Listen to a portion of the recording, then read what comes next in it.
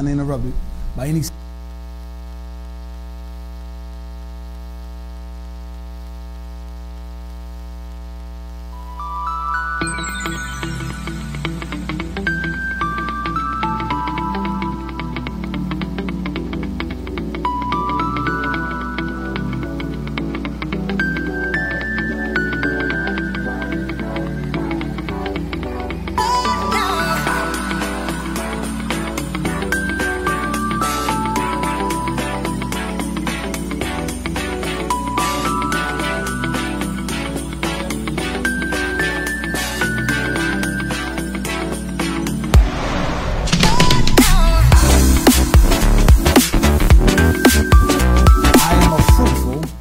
Believer. Amen. Praise the Lord. Well, welcome to church on this morning. Praise the Lord. If you have your Bibles, let's open it to two passages of Scripture, if you will.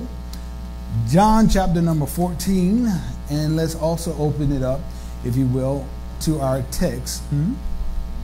Hold your finger there, yes, if you have a paper Bible.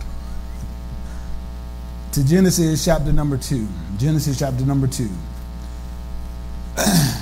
John chapter number 14. And then also Genesis chapter number 2. We began a new series on Thursday night entitled Faith in the Holy Spirit. Faith in the Holy Spirit, or flowing with God. Faith in the Holy Spirit and flowing with God.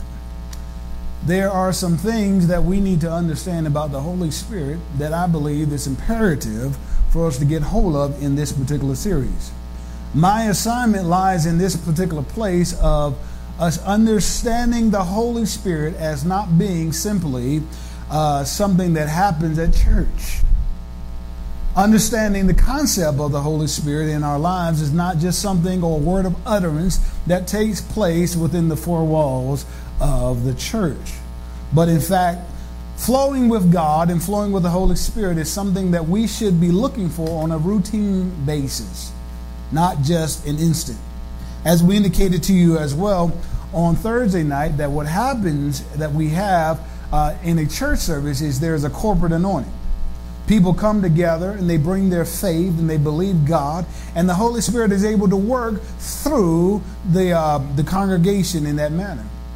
But as we understand this concept, we need to also understand the concept that the Holy Spirit is very real every day of your life. Having a desire to be with you and abide with you. Having a desire to have contact with you, not just on Sunday, but on Monday, Tuesday, Wednesday, Thursday, and Friday. We said on Thursday that there are two distinctives about the Holy Spirit. Is that number one is that He empowers us for the work of a ministry. But it also is that He abides and He fellowships with and within the believer. He abides and fellowships with and within the believer. And the second part is really what we are talking about this morning. His abiding, that He says, I will never leave you. I will never forsake you. It means He's remaining with you. He's fixed with you. And then He also fellowships with you, that there is a spirit of camaraderie. There's a friendship, if you will. I was listening to a pastor in the back before I came out here this morning, and he was talking about the fact that essentially that you can mentally ascend to God in understanding Him. But it's only through relationship that you really get to know the Holy Spirit. Spending time with Him, getting to know His personality, getting to know who He is something that is obtainable for every believer. So I submit to you that the purpose, if you will, or the objective of what we are ministering here is to develop a relationship with the Holy Spirit, whereby intrinsically you know Him, His methods, His expressions, and His nature. His methods by the practical or the way He does things. His expressions, how He manifests, and His nature, His characteristics. And the reason why this becomes important is because when you are unaware of these three areas, his methods, his expressions, and his nature, you open yourself up to misinterpretations and misrepresentations of his very nature. This is one of the reasons why people can do some strange stuff even when it comes to church when they don't really know God. And it takes pastors to say, no, sit down, that ain't God. No, you don't need to do that right now. That ain't God. That's not a flow of the gifts of the Spirit. That's you in your flesh acting carnally. So when you are unaware, you open yourself up to misrepresentations and misinterpretations and misrepresentations of his nature. To flow with God is essentially what we're saying is it means to stream with him. It means to become liquid is what literally the word flow means. So that I am not a solid where God's trying to move and you in the way and you won't go nowhere. But I'm flowing. I'm heading in the same direction. I am a liquid with God. That means I am moving in the same direction. I am moving continuously in the direction that God is calling us to go. And I'm not being a stumbling block to the move of the Spirit in my house nor in my church. Now, we've also said in the past, as I reviewed just a bit this morning, I'm not going to be too long, that the Holy Spirit is the third person of the Godhead. The term Trinity does not exist within the Scriptures, but the concept does. Trinity meaning the complete unity of three gods, or God as represented as three, or three expressions of God. God the Father, God the Son, God the Holy Spirit. It is not a polytheistic belief system. It is three expressions of one God, Father, Son, and Holy Spirit. Three coexisting equally. There is no separation, if you will, between God the Father, God the Son, and God the Holy Spirit. So the agenda of God the Father is exactly the same agenda as God the Holy Spirit.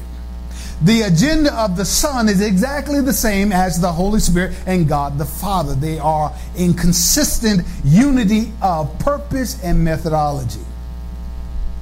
Now, turn over to John chapter 14 as we bring this in a little bit more practical. John chapter 14. And let's look at verse 26. The King James Version of the Bible. This is where we find 9 definitions of the Holy Spirit within just this passage of Scripture alone.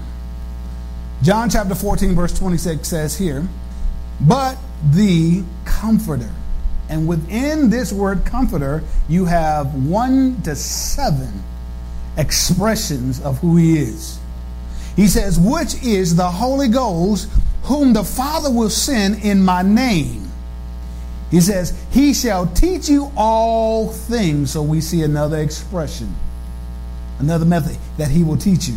And he says he will bring all things to your remembrance whatsoever I said unto you. So within these passages of Scripture, this one passage of Scripture, we see he says, but the Comforter. That word comforter literally comes from a Greek word parakletos, which means help. This is the reason why we were singing just a minute ago about him being your help. It means standby. It means strengthener. It means counselor. It means advocate. It means intercessor. And yes, it does mean comforter. The Holy Spirit is your help. But he can only help to the degree that you will allow him to help you. If you resist the Holy Spirit, he is not going to force himself on you. If you resist what he has for you, he can't help you. He is your standby, which means I am never alone. I'm not by myself. I'm not without an answer to a problem that I have. He is your strengthener, which means there is no reason for me to perpetually be weak and cast down. He's the one that can strengthen you from the inside out. He's your counselor, which means he's the one that's counseling you concerning the law. But it also means he's counseling you in life. Do this, go this way. He is your intercessor, the one that's always before the face of the Father on your behalf. And then, yes, he is your comforter. I can't say this enough. When it comes to areas when there's a funeral or something of this nature, if we allow the Holy Spirit to flow in the midst of services, he's able to comfort a family more than anybody else in the building. So what do we see here as we continue on the list? And then he goes on and he says that he shall teach you all things. So then we see number 8, the Holy Spirit is a teacher. And then the 9th one, he is the one that is a reminder. He'll remind you of things that you have learned from the Word of God. He'll bring up when you get ready to fly off. Now, you remember we talk about this and that, and it just shows up. And you're like, where'd that come from? Because he's a reminder to show you stuff before you show out. So when we make this personal, we should see the Holy Spirit this way, that he is my help. He is my standby. I am never alone. I might feel like I'm alone, but he said I'm never alone. He is my strengthener. When I feel weak, I can say, Holy Spirit, I need some strength. If it's just every hour, God, I need you to strengthen me. He is my counselor, my advocate, my intercessor, my comforter. He is my teacher. He is my reminder. And the Bible says faith comes by hearing, and hearing by the Word of God. So why are we talking about this? So that you, as you continue to hear this, you'll know this when during the week, that he is my help. Stop telling people you ain't got no help. He said, I am your help. Stop telling people, I don't know how I'm going to stand up. He said, I'll strengthen you on the inside. Stop telling people that you're by yourself when he's standing right there, willing to help you in every situation that you face within life. Turn over to Genesis chapter number 2. And we will discover where my first assignment lies this morning, as we emphasize one of these latter ones, that the Holy Spirit is my teacher. The Holy Spirit is my teacher. Dare I say that the Holy Spirit is the spirit of wisdom. He's the spirit of wisdom. Genesis chapter 2 talks about, after the creation of man, it talks about this partnership between God and his man Adam. Genesis chapter 2 tells us about a partnership that exists that we need to understand. Take a look at this. I'm going to be reading this out of the New Living Translation of the Bible. Notice what it says in verse 19. So the Lord God formed from the ground all the wild animals and all the birds of the sky. He brought them to the man to see what he would call them. And the man chose a name for each one. The Holy Spirit is our teacher. And my assignment this morning, and probably in the next couple of sessions, is to talk about this area of the Holy Spirit teaching you how, for the restoration of your righteous mind. So during the fall, you lost your mind. You lost your mind. You lost how God has created you to be able to see life and how to perceive life, and how to also conceptually engage in life. During the fall, we all lost our minds. And so why he says some of these things, we're going to look at this, but hold your place there and turn over to Romans chapter 12 and verse number 2 once again. Romans chapter 12 and verse number 2. Look at this out of the King James Version of the Bible.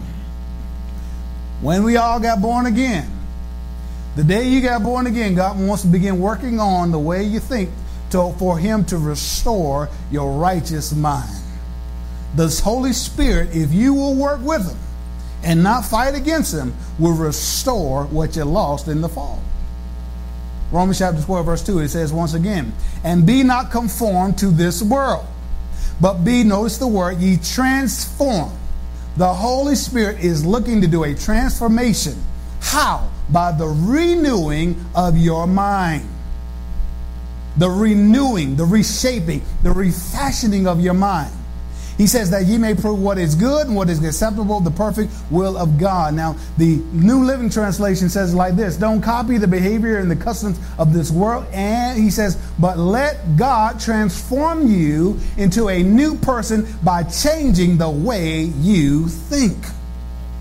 Changing the way you think. The issue that the Spirit of God keeps telling me as far as this church is concerned is the issue is that when we run up against things, He wants you to start doing things differently than you've been doing it up to this moment. That the way you perceive an issue, the way you perceive an area in your life, that He wants you to consider Him first and not last. He wants you to consider coming to Him for directions and not doing what you used to do and how you always done it. He says, stop being like the world, but allow the Holy Spirit to transform you from the inside out. Wow, by changing the way you think. The restoration of your right mind. Because he's saying essentially that the world operates by a lower method than what God has created you to operate. They don't think right. Why are you trying to act like folk that don't think right? The word righteous, let's look at this as a definition. The word righteous means upright. It means conforming to divine law. But it also means wise way or manner. It means genuine excellence. I submit to you within the word righteous, it also means right. The right way of thinking, the right way of acting, the right way of behaving. He says essentially to restore your righteous mind, that means I'm going to get you to a position where you think right. Well, what is the right way of thinking? Well, we got to look back at Genesis, and that's why we looked at that at verse number 19. The righteous mind. The righteous mind. Hold your place there, and we're going to look at that in just a second. It is incumbent upon me to first, before we even begin going down this road, for us to understand this concept that the righteous mind is not scriptural memorization. That's not the righteous mind. Because people, when they hear, all right, going to get your righteous mind, amen, praise God, renewal of your mind, that means memorizing the scripture. That's not what he's talking about. That's a part, but that's not the whole. I hear some believers, some Christians, they can quote the scripture, but they ain't no bit more know how to live them. They can tell you the Greek, the Hebrew, but when they come up against somebody that cuts them off in traffic, they don't know how to live it. It is not scriptural memorization. That is not what we mean by the righteous mind. The righteous mind is, number one, let's look at this first and foremost, a mind that is aligned with the will of God. A mind that is aligned with the will of God, or a mind that is in agreement with God. Once again, Genesis chapter 2, watch this. Genesis chapter 2, verse 19, the scripture says, once again, the latter part, he brought them to the man to see what he would call them. God was bringing animals to Adam to see what he was going to call them. God Almighty was playing a part, but his man that was assigned in his purpose was also playing a part. And God said, watch this, he says, to see what that man was going to call what he brought to him. Watch this out of the Voice translation. It says, so out of the same ground the man was made from, the eternal God sculpted every sort of animal and every kind of bird that flies up in the sky. Then he brought what he sculpted, essentially, what he made from the same ground that the animals came, from the same ground that he created the man. He says, then he brought them to that man and he gave him authority to name each creature as he saw fit. A righteous mind is a mind that is in compliance, that flows with the purposes of God.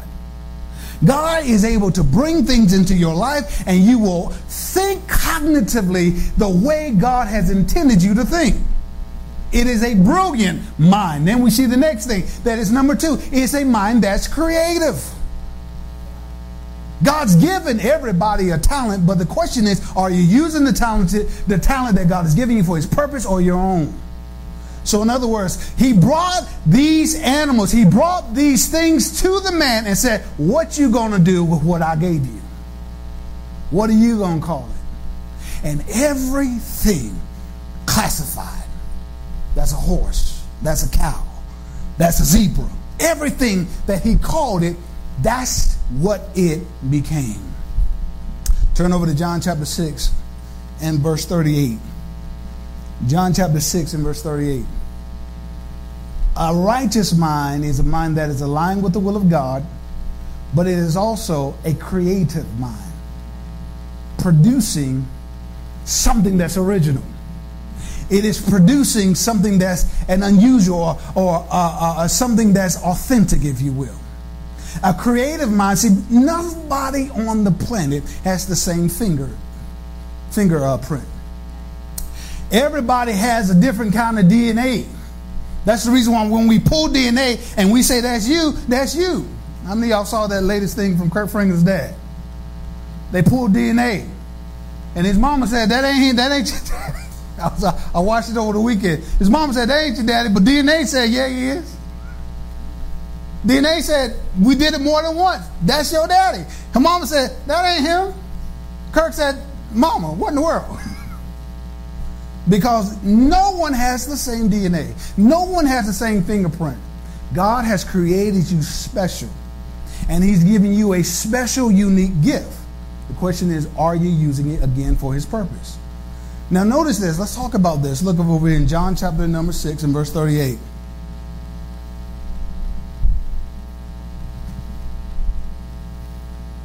In fact, let's not do that. Turn over to Exodus chapter 31 and verse number 1. Exodus chapter 31. We'll come back to John a little bit later. Everybody has, when we are referring to a righteous mind, you have something that you are creative with. There's something that you can produce as an original. There's no one that's exactly the same. And regaining your righteous mind is also meaning regaining the fact that God made you special to offer something into this world. Exodus chapter 31. Now notice this. This is with the construction of the tabernacle. Notice what it says in verse number 1. Then the Lord said to Moses, look, I have specifically chosen Bezalel and and the son of Ur, grandson of Hur, of the tribe of Judah. Verse number 3. I have filled him with, notice he says, the Spirit of God, giving him great wisdom, ability, and expertise in all kinds of crafts. Now let's stop here and think about it. More than likely, this gifting, this creativity that he had originates from his time in Egypt. But God is saying here, no, it wasn't Egypt that gave you the creativity. He said it came from the Spirit of God.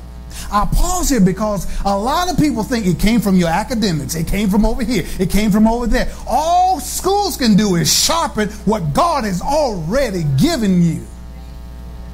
It's already in you. For Egypt, they were using something that God says it came from the Spirit of God, giving him great wisdom, ability, expertise in all kinds of crafts.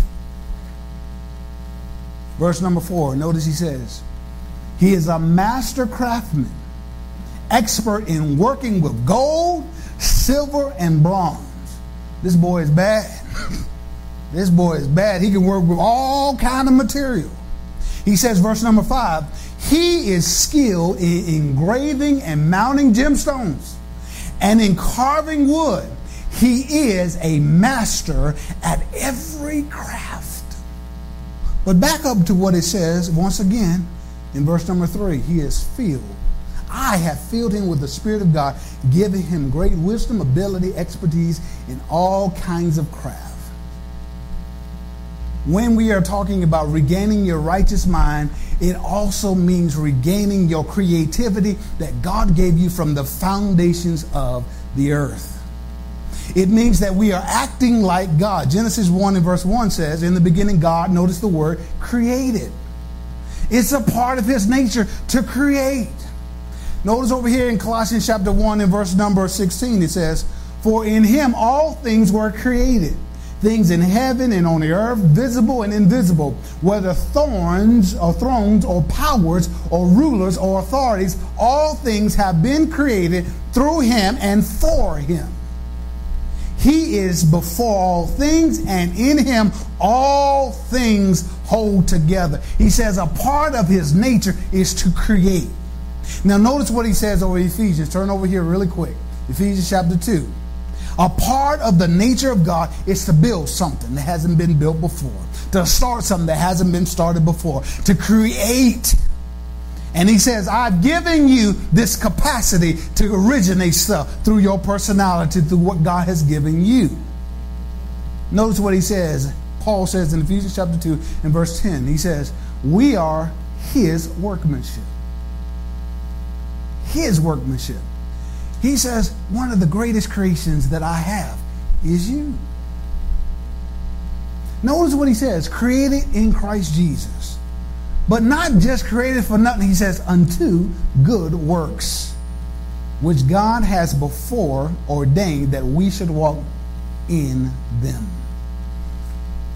Regaining your righteous mind is going to defeat areas of inferiority. Well, I can't do this. Well, I don't know how I'm going to do it. I'm not sure if I'm good enough. God says, no, I've given you something. There's something creative in you. You can admire them down there, but there's something he wants to do through you. Your life, your gift. Regaining your righteous mind will eliminate any areas of inferiority because I have confidence in my God. Number 3, watch this. The righteous mind is also a mind that is integrated with the Word. It is a mind that is integrated with the Word. The word integration means literally the act of bringing together the parts of the whole. The act of bringing together the parts of the whole. Your mind is supposed to not just simply process scriptures academically. That's wonderful, Reverend. But it's supposed to bring all these elements together. Where God says, all right, now that I've shown you these things, now you are to live these things. And that's the reason why it goes beyond you just memorizing it, but it's becoming a lifestyle. When it becomes a lifestyle, you have been properly discipled. Turn over, if you will, to Ephesians chapter 4, since you're already in Ephesians. Should be at least. Ephesians chapter number 4. And let's look at verse 11. One of the things that you'll notice that sticks out to me the most, or one of the things that sticks out to me about the book of Genesis, is that you don't see any fivefold ministry gifts. There ain't no pastor for Adam. You don't see no prophets. You don't see no apostles. You don't see any of these offices in Genesis chapter 1 or Genesis chapter number 2 or even really in Genesis chapter 3. But Ephesians tells us why they are there. Notice what he says. Verse 11. And he gave some apostles and some prophets and some evangelists and some pastors and teachers. Why? For the perfecting of the saints. Well, what does that mean? That means to coach you back into your righteous mind. Because there was a fall. Adam didn't need a pastor because he didn't have to be coached back to what he was. He knew what he lost. He says, and perfecting of the saints. Why? For the work of the ministry. Or there we could say, for the work of God's purposes in your life. For the edifying of the body of Christ. Watch this, verse 13. Till we come into the unity of the faith. Notice this. And of the knowledge of the Son of God. Until a perfect man, until the measure of the stature of the fullness of Christ. He says, until you get to the point where your mind is brought back. That's why God says, I've given you pastors, I've given you apostles, I've given you prophets to coach you back into your righteous mind. That's who the Holy Spirit uses to train you up. That's why I love coaches. I really do. I got 2 coaches that work for me during the week. I love coaches. Because coaches go out in that field and they say things to you to motivate you so that you can do more than what you think you can do. That's what church is supposed to look like. It is where God trains you and develops you so that you can go down and do more than what you think you can do because you learn more. You're developing more. You become more like Jesus. The mind that is integrated with the word. Now notice now, let's walk this analogy out just a little bit. If you have a coach and the coach says, all right, I need you to do 5 drills of that, 10 drills of this, and you get to game day and all you're doing is quoting drills, you miss the point. Well, the coach said, I got to run a mile and a half. No, we don't do that on game day. You ran the drill so that you have the endurance to run in this game. You ran this play here in practice so that when the play is here and we call the play, we don't have to pull the book back out and find out what play we're talking about. But this is what Christians look like. God says, all right, you in the middle of the issue now. Use what I taught you. And you're like, wait. Because it's not integrated yet. It's not that you got to go back to the manual to find where it is because it's not part of you yet. What he wants is that the integration of the scriptures are so in you that you respond like he wants you to respond based on what's on the inside of you. Turn to Psalms 119. Psalms 119. Look at this in verse 11. Psalms 119. Notice what it says here. Thy word have I hid in my heart that I might not sin against God. Now, when most of us hear this, we hear it religiously. We're thinking about that I might not sin against God and not make heaven. That's not the concept that we need to get this morning. What he's saying is, I've hidden his word within my heart so that I don't run afoul of God and the principles of life. He said that I might not sin against God. He says, notice verse 12, blessed art thou, O Lord, teach me thy statutes. Teach me how to act right. Teach me how to walk. Teach me how to think right so I can stop thinking the same way I've been thinking and I'll see the same thing I've been seeing. The word there, hide, literally means, thy word have I esteemed.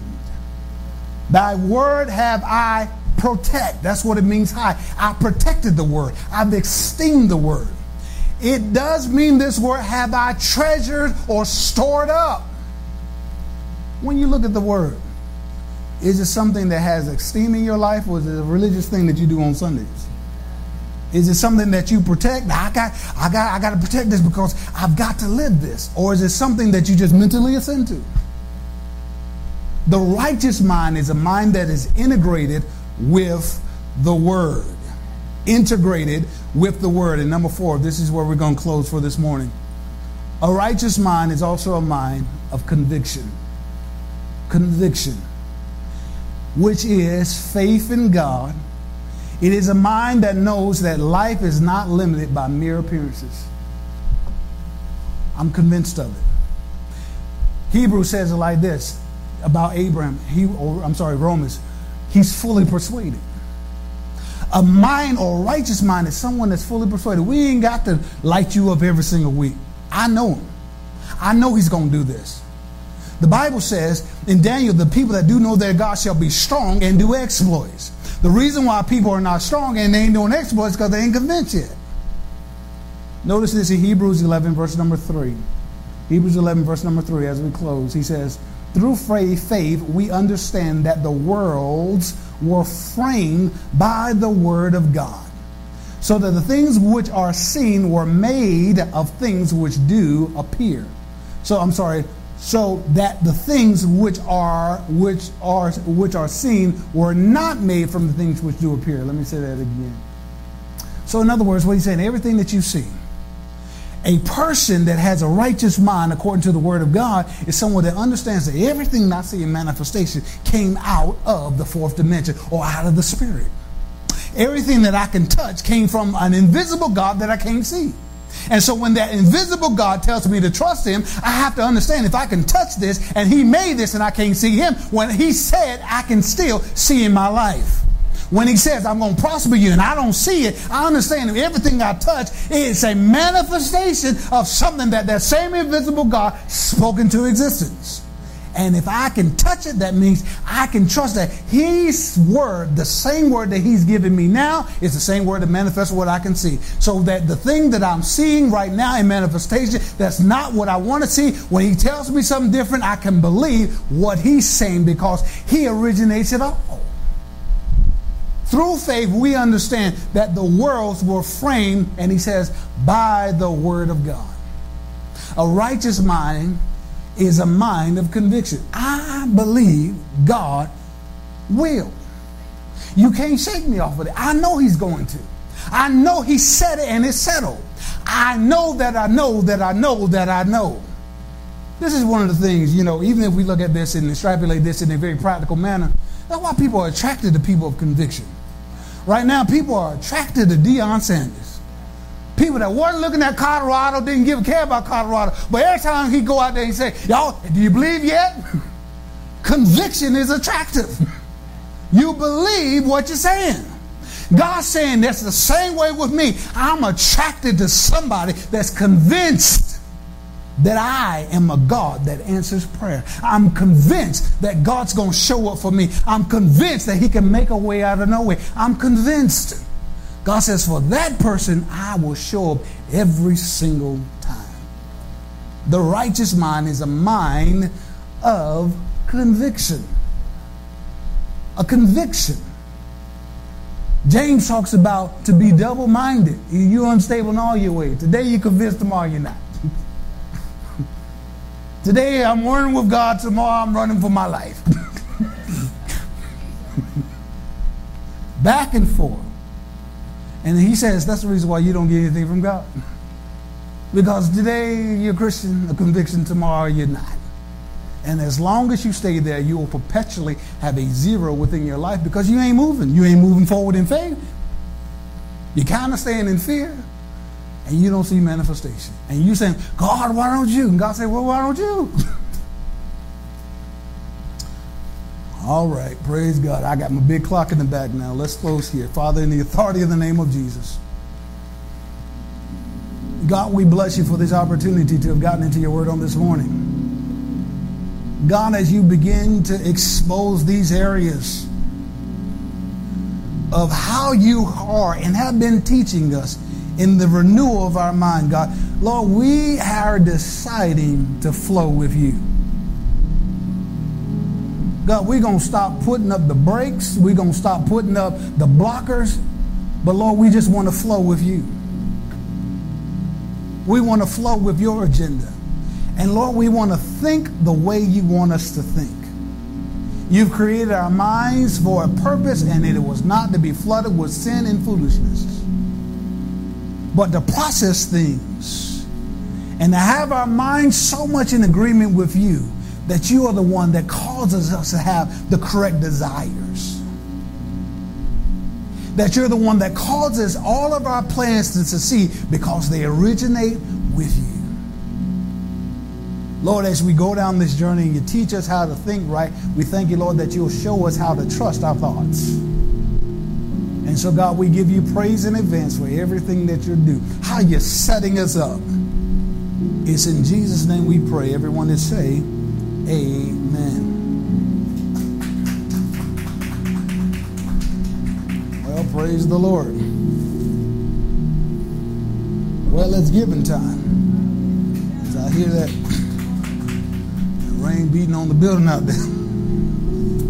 Thank God we are not fair weather saints. Amen. Praise the Lord. Philippians chapter number 4. Philippians chapter number 4. I'm going to read this out of the New Living Translation. Philippians chapter number 4. And look at verse number 19. This is Paul talking about his God. The entirety of the scripture in chapter 4 is very interesting because he makes it personal. He talks about what we ought to think about and not have anxiety. He talks about the fact that he knows what it's like to be up. He knows what it's like to be down. But he concludes this particular section of the letter and he says out of the New Living Translation, and this same God, what God? Same one he's been talking about, who takes care of me, he says, will supply all your need from his glorious riches, which have been given to us in Christ Jesus. King James, the traditional King James says, and my God shall supply all of your need according to his riches and glory in Christ Jesus. Sounds like conviction. Paul said, I know what it's like to be up. I know what it's like to be down. Before that, he says, if there's anything good, we're going to look at this in this course of this particular series. He says, there's certain things we need to think about. Don't think about the bad. If there be any virtue, is it be praiseworthy? He says, think on these things. Because of these elements, I can say, my God will supply all of your need according to his riches and glory.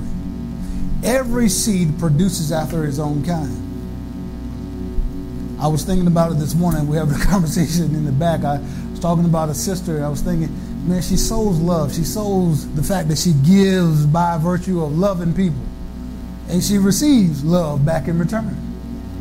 But perpetually she asks for some money. And the problem is, see, you sow love seeds, you get love harvest. But if you need some money, you got to sow some money seed. Money seed produces a money harvest. You sow time, you get time. You sow love, you get love. You don't sow no money, you don't get no money. But they give you love. God says you have your harvest. Every seed produces after his own kind. Paul says, my God, the same God who takes care of me will supply you or supply all of your needs, whether it's money, whether it's love, anything that you need. He says he'll supply it for you. But the issue is whether or not you're going to flow with his agenda. 3 ways you can sow into the training center. One way is by way of our online giving, which is the training center. That's church.org. Second way is by way of our Cash App, which is $1TTC. Last but not least, you can sow virtually by this area of sowing by way of our mail, which is the training center. 1314 West 2nd Avenue, Gastonia, North Carolina, zip code 28052. And of course, you can sow live and in the house. We thank God for all of the ways that we are able to sow into the ministry, and we thank God for those that have sown and are going to sow already. Amen. Praise the Lord. Congregation, let us set ourselves in agreement with those that are sowing into the ministry. Father, we thank you that you are the one that supplies. We thank you, Lord, that as we take our tithes and our offerings and bring them to you and sow them into the anointing, we thank you, Lord, that you're able to open the windows of heaven and pour us out a blessing in which there's not room enough to receive. We thank you, Lord, because we bring our seeds and place them into your hands, that, Lord, that you are responsible and you rebuke the devourer for our sake. Lord, we thank you because we have a motivation of being cheerful in our giving and not being manipulated, God. We thank you that you're able to make all grace abound towards us. We thank you, God, because you're the one that gave us the power to get well. Lord, we thank you we have the ability to help build your kingdom with the resources that you place within our hands. And so, Lord, we give you praise. And we believe what you said. We put you in remembrance. And we say to our seed, go and grow and produce a massive harvest in the name of Jesus. Everyone in agreement did say, amen. Well, praise the Lord. Well, I am happy to announce, at least at this point, that book number 6 is now on Amazon. It is a book that I wasn't intending on writing, but I felt like I was supposed to do one more. So this book is on how to discern spiritual abuse. How to discern spiritual abuse. We don't even have a slide because I just got the email probably about an hour ago that the book did in fact publish. How to discern spiritual abuse is this hope. Maybe I'm thinking last book of this year.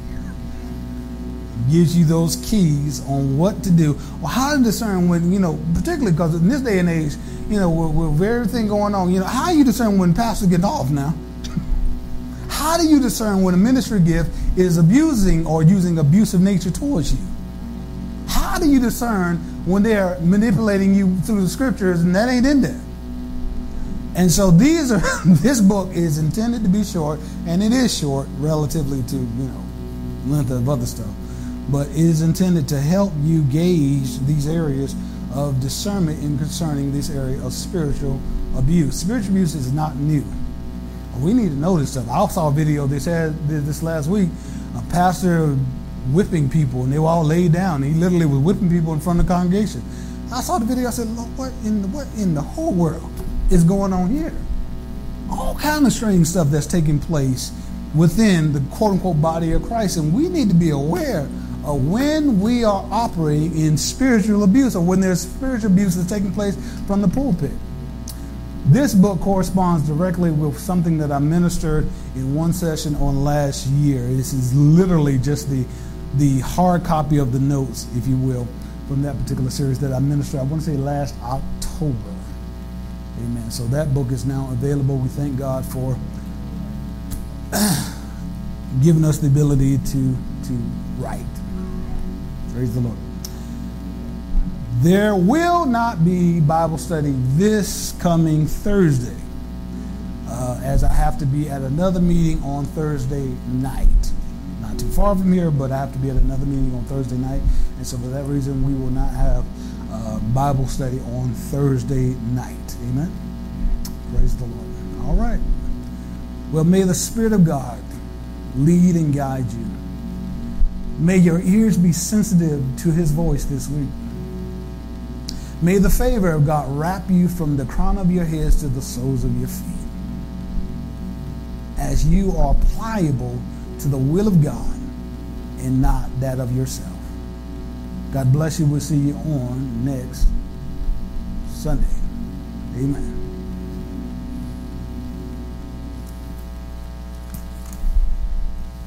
Hello, I'm Lady Aisha W. Smith. Thank you for joining us today. We are the Training Center Church located here in Gastonia, North Carolina at 1314 West 2nd Avenue, Suite B. If you're joining us and this is your first time, we'd like to take this time to say thank you. If you're new to our area or if you're looking for a church home, we currently have our services on Thursday evening at 6:45 and 7 p.m. for Bible study, and Sunday morning worship at 10 a.m. We'd like to invite you and your family and even a friend to join us live here in person, where we have worship every Sunday. Thank you for joining us. Give thanks and be blessed. I'm Lady Aisha W. Smith. On behalf of our pastor, Pastor A.C. Smith, we love you and thank you so very much.